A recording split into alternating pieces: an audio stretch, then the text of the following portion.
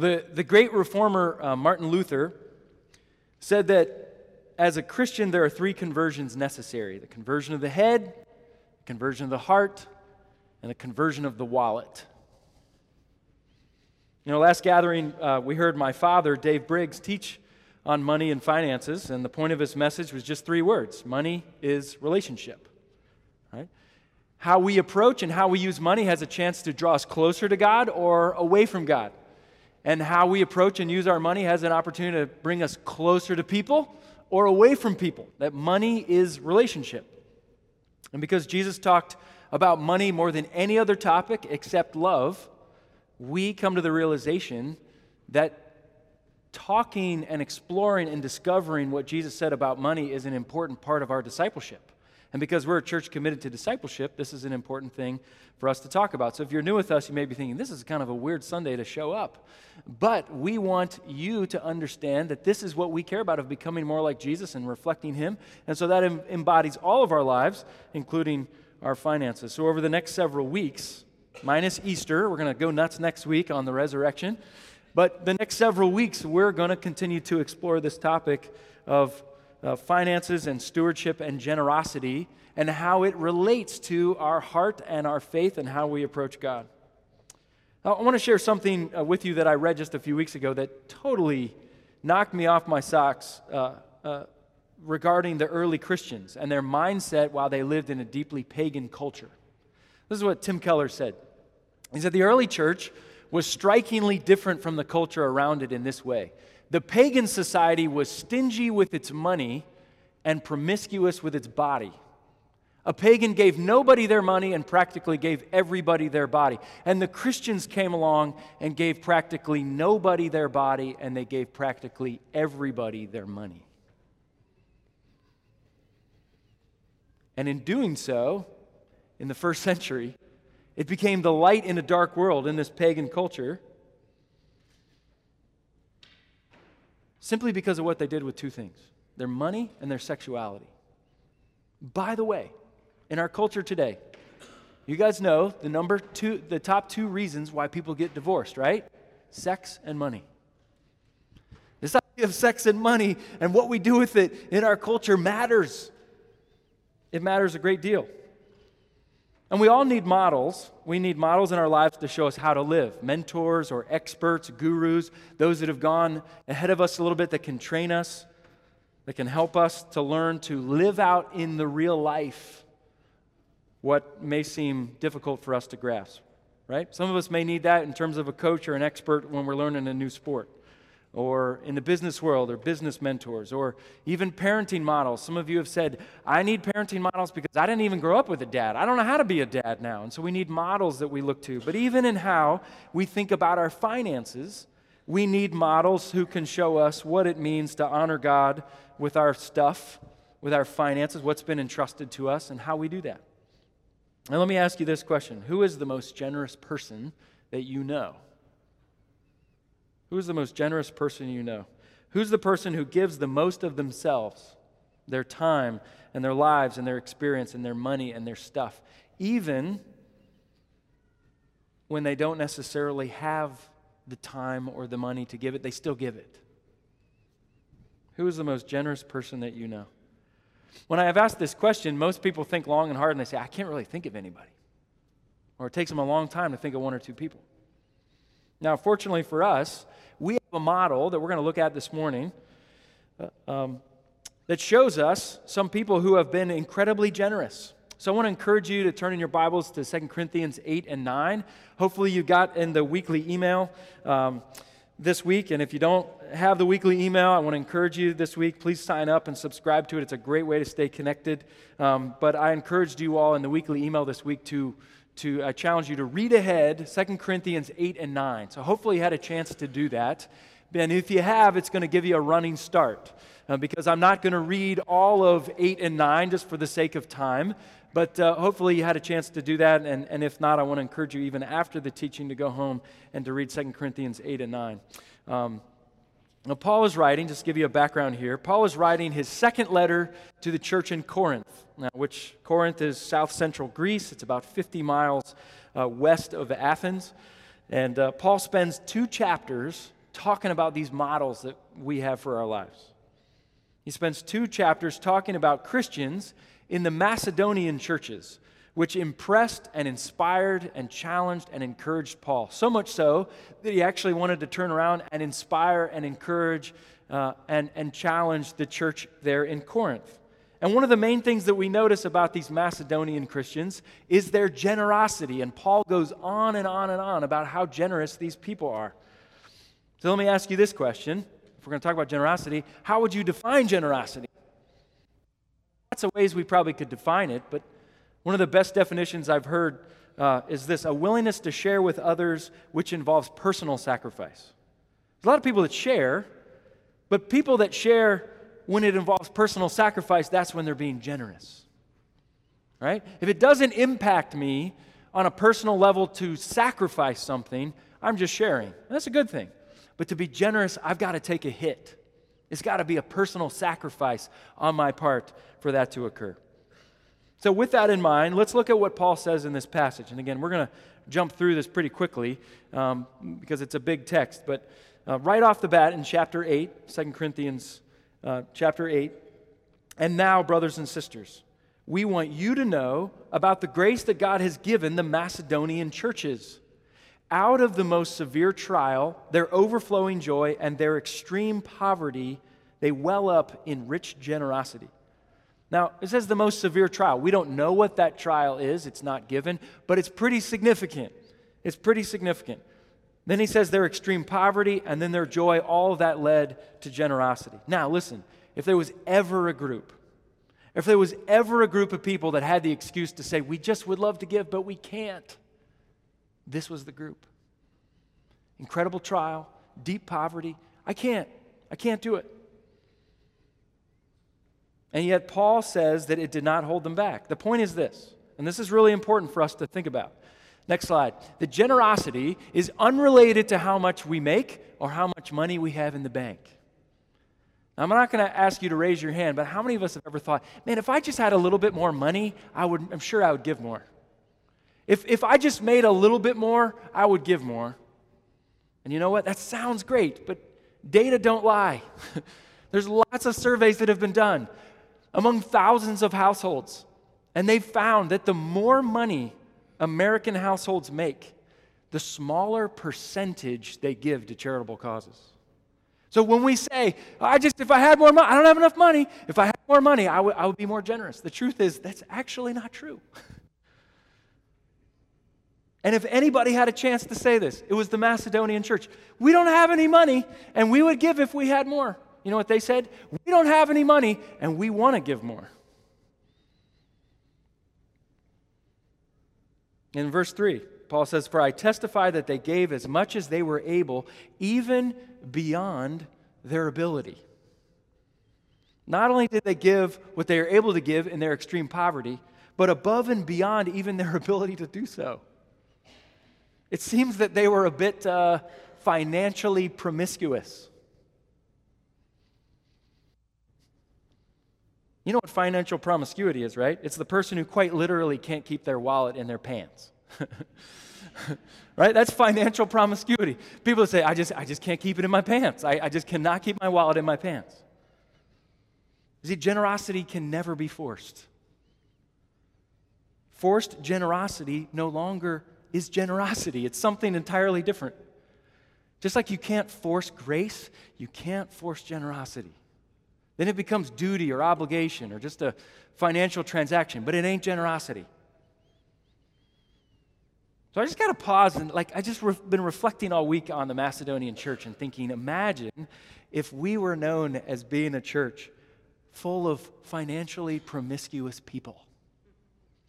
Like, what would that look like? Like, where people look at you like, wait, you gave how much for God's purposes?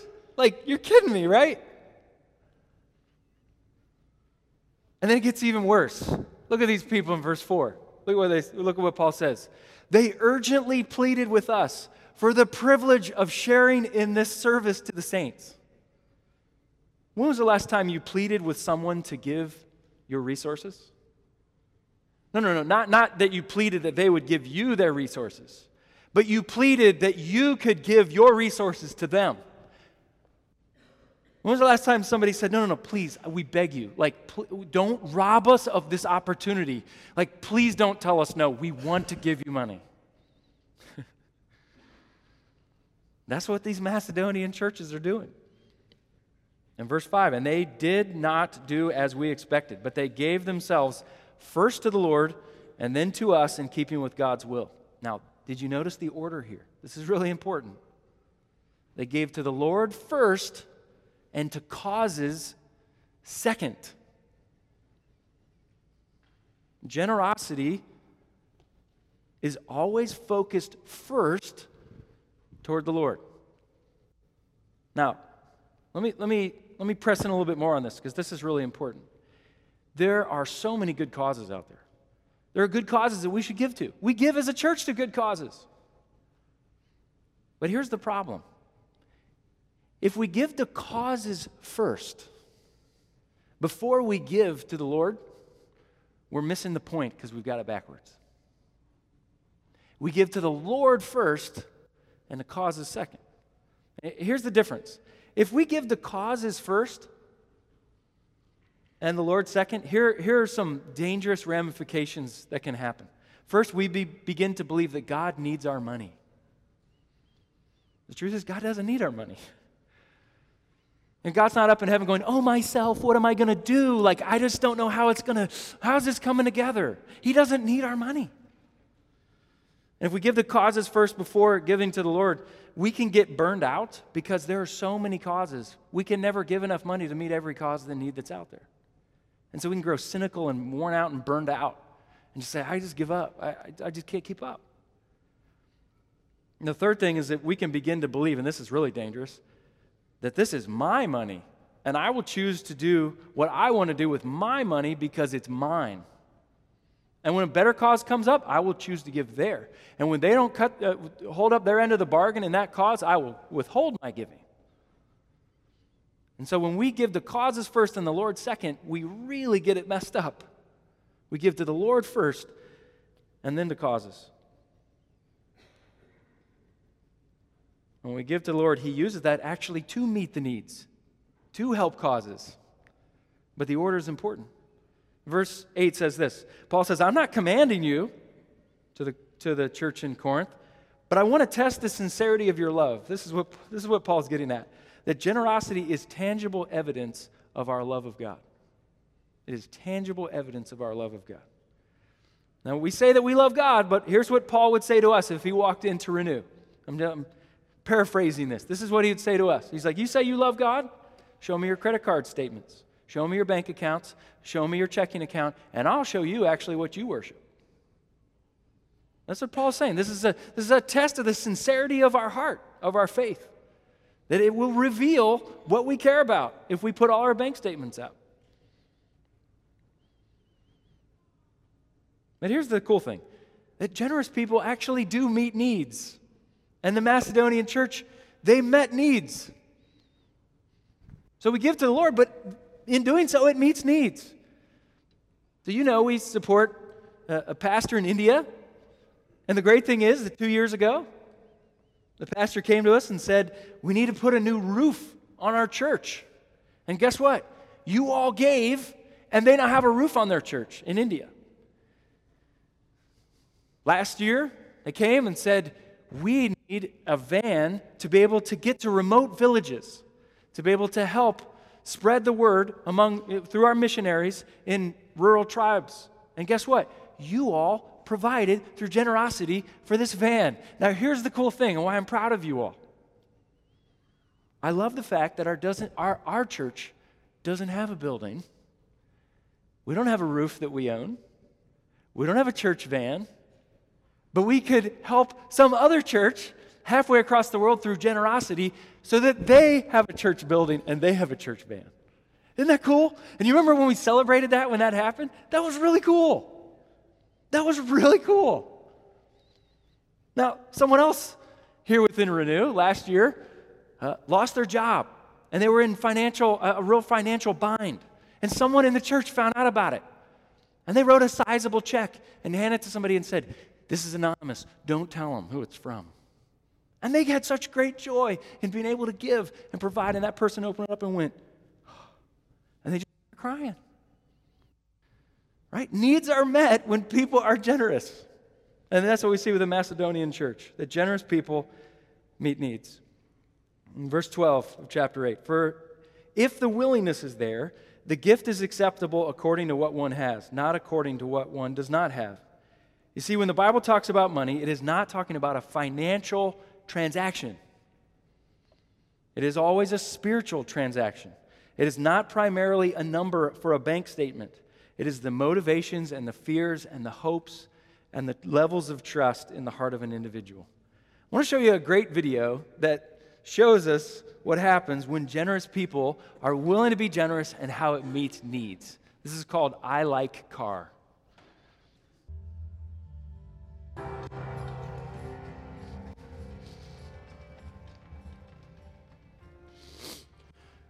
I've probably watched that video 10 times, and each time I say, I'll get through this one without crying.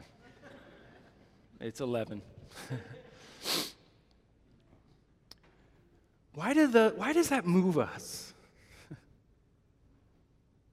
It's because God's wired us in a way that brings joy. Despite what the world says, no, joy is when you get to keep and you spend stuff on yourself. And God says, that's not how I wired you. It's not how I put your body together. I don't know if you caught it. I didn't catch it until this second time. Did you see your license plate? J. Jireh.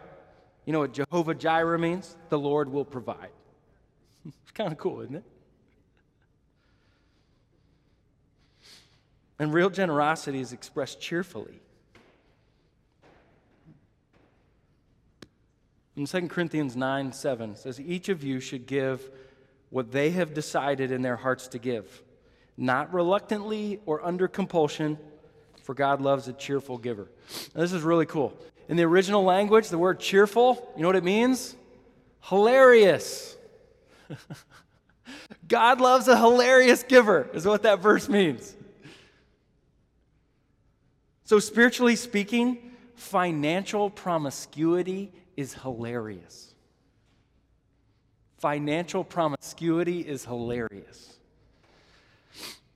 There was a man who was out to dinner, true story, a man that was out to dinner with about 15, 20 of his friends.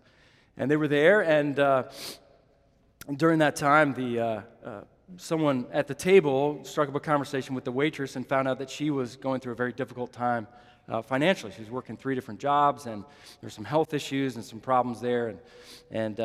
So at the end of the night, as the bill was about to come, people at the table began to say, hey, we should really tip her really well. What do you think we should tip?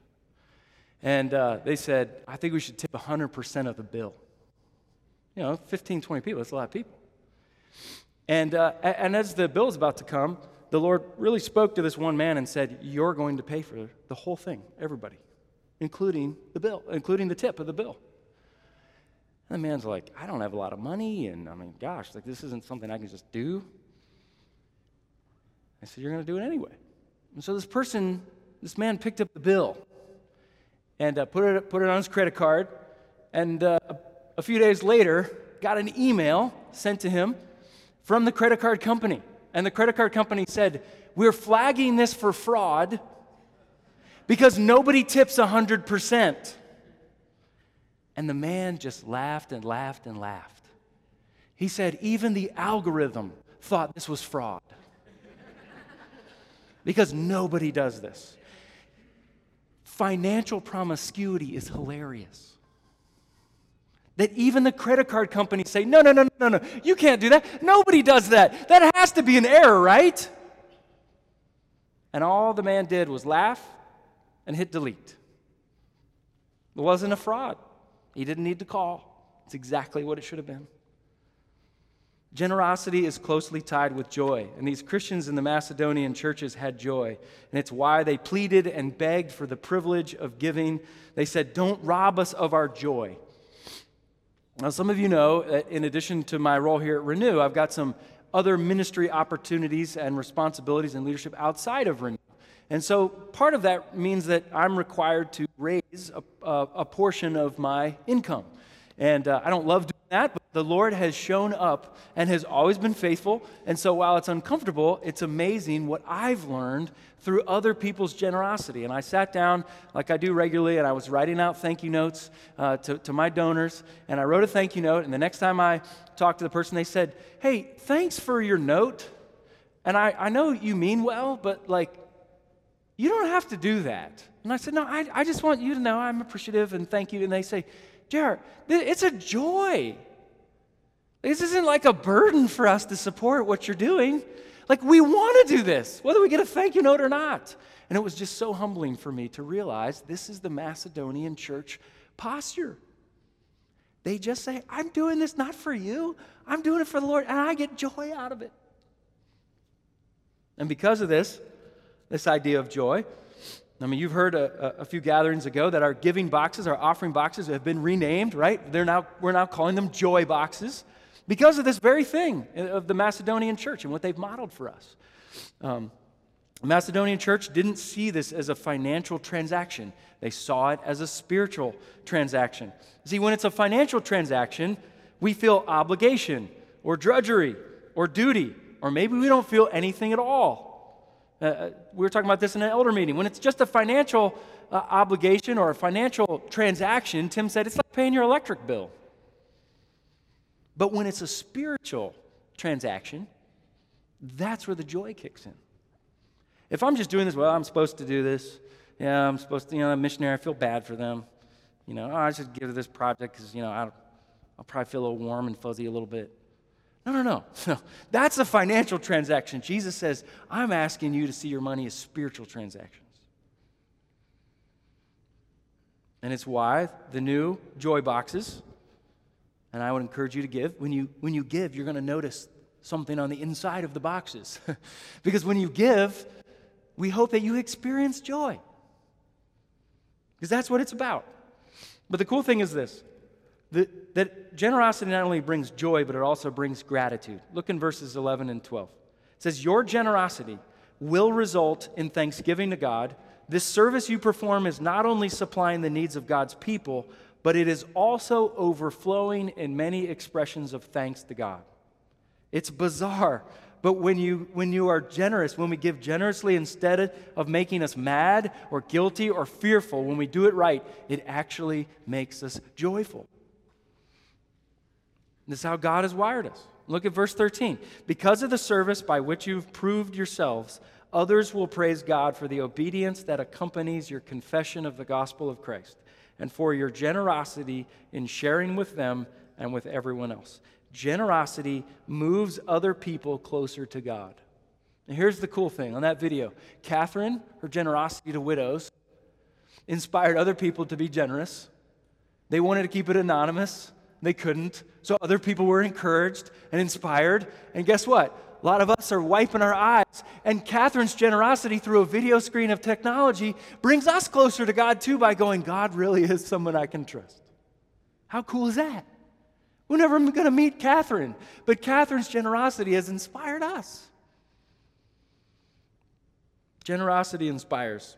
And when Paul ends this section talking about these suffering, poverty-stricken, pleading, expectation exceeding, inspiring, joyful, generous people in the Macedonian churches, in verse 15 he writes this: "Thanks be to God for his indescribable gift."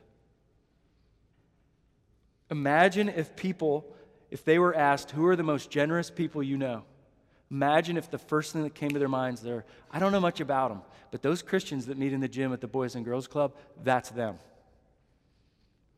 Like, imagine if that's the first thing that came to people's minds. And how is that possible that we can even dream and imagine and challenge and pray and lean into something like that? How is that even possible? Because it is possible for us to be a kingdom, financially promiscuous church.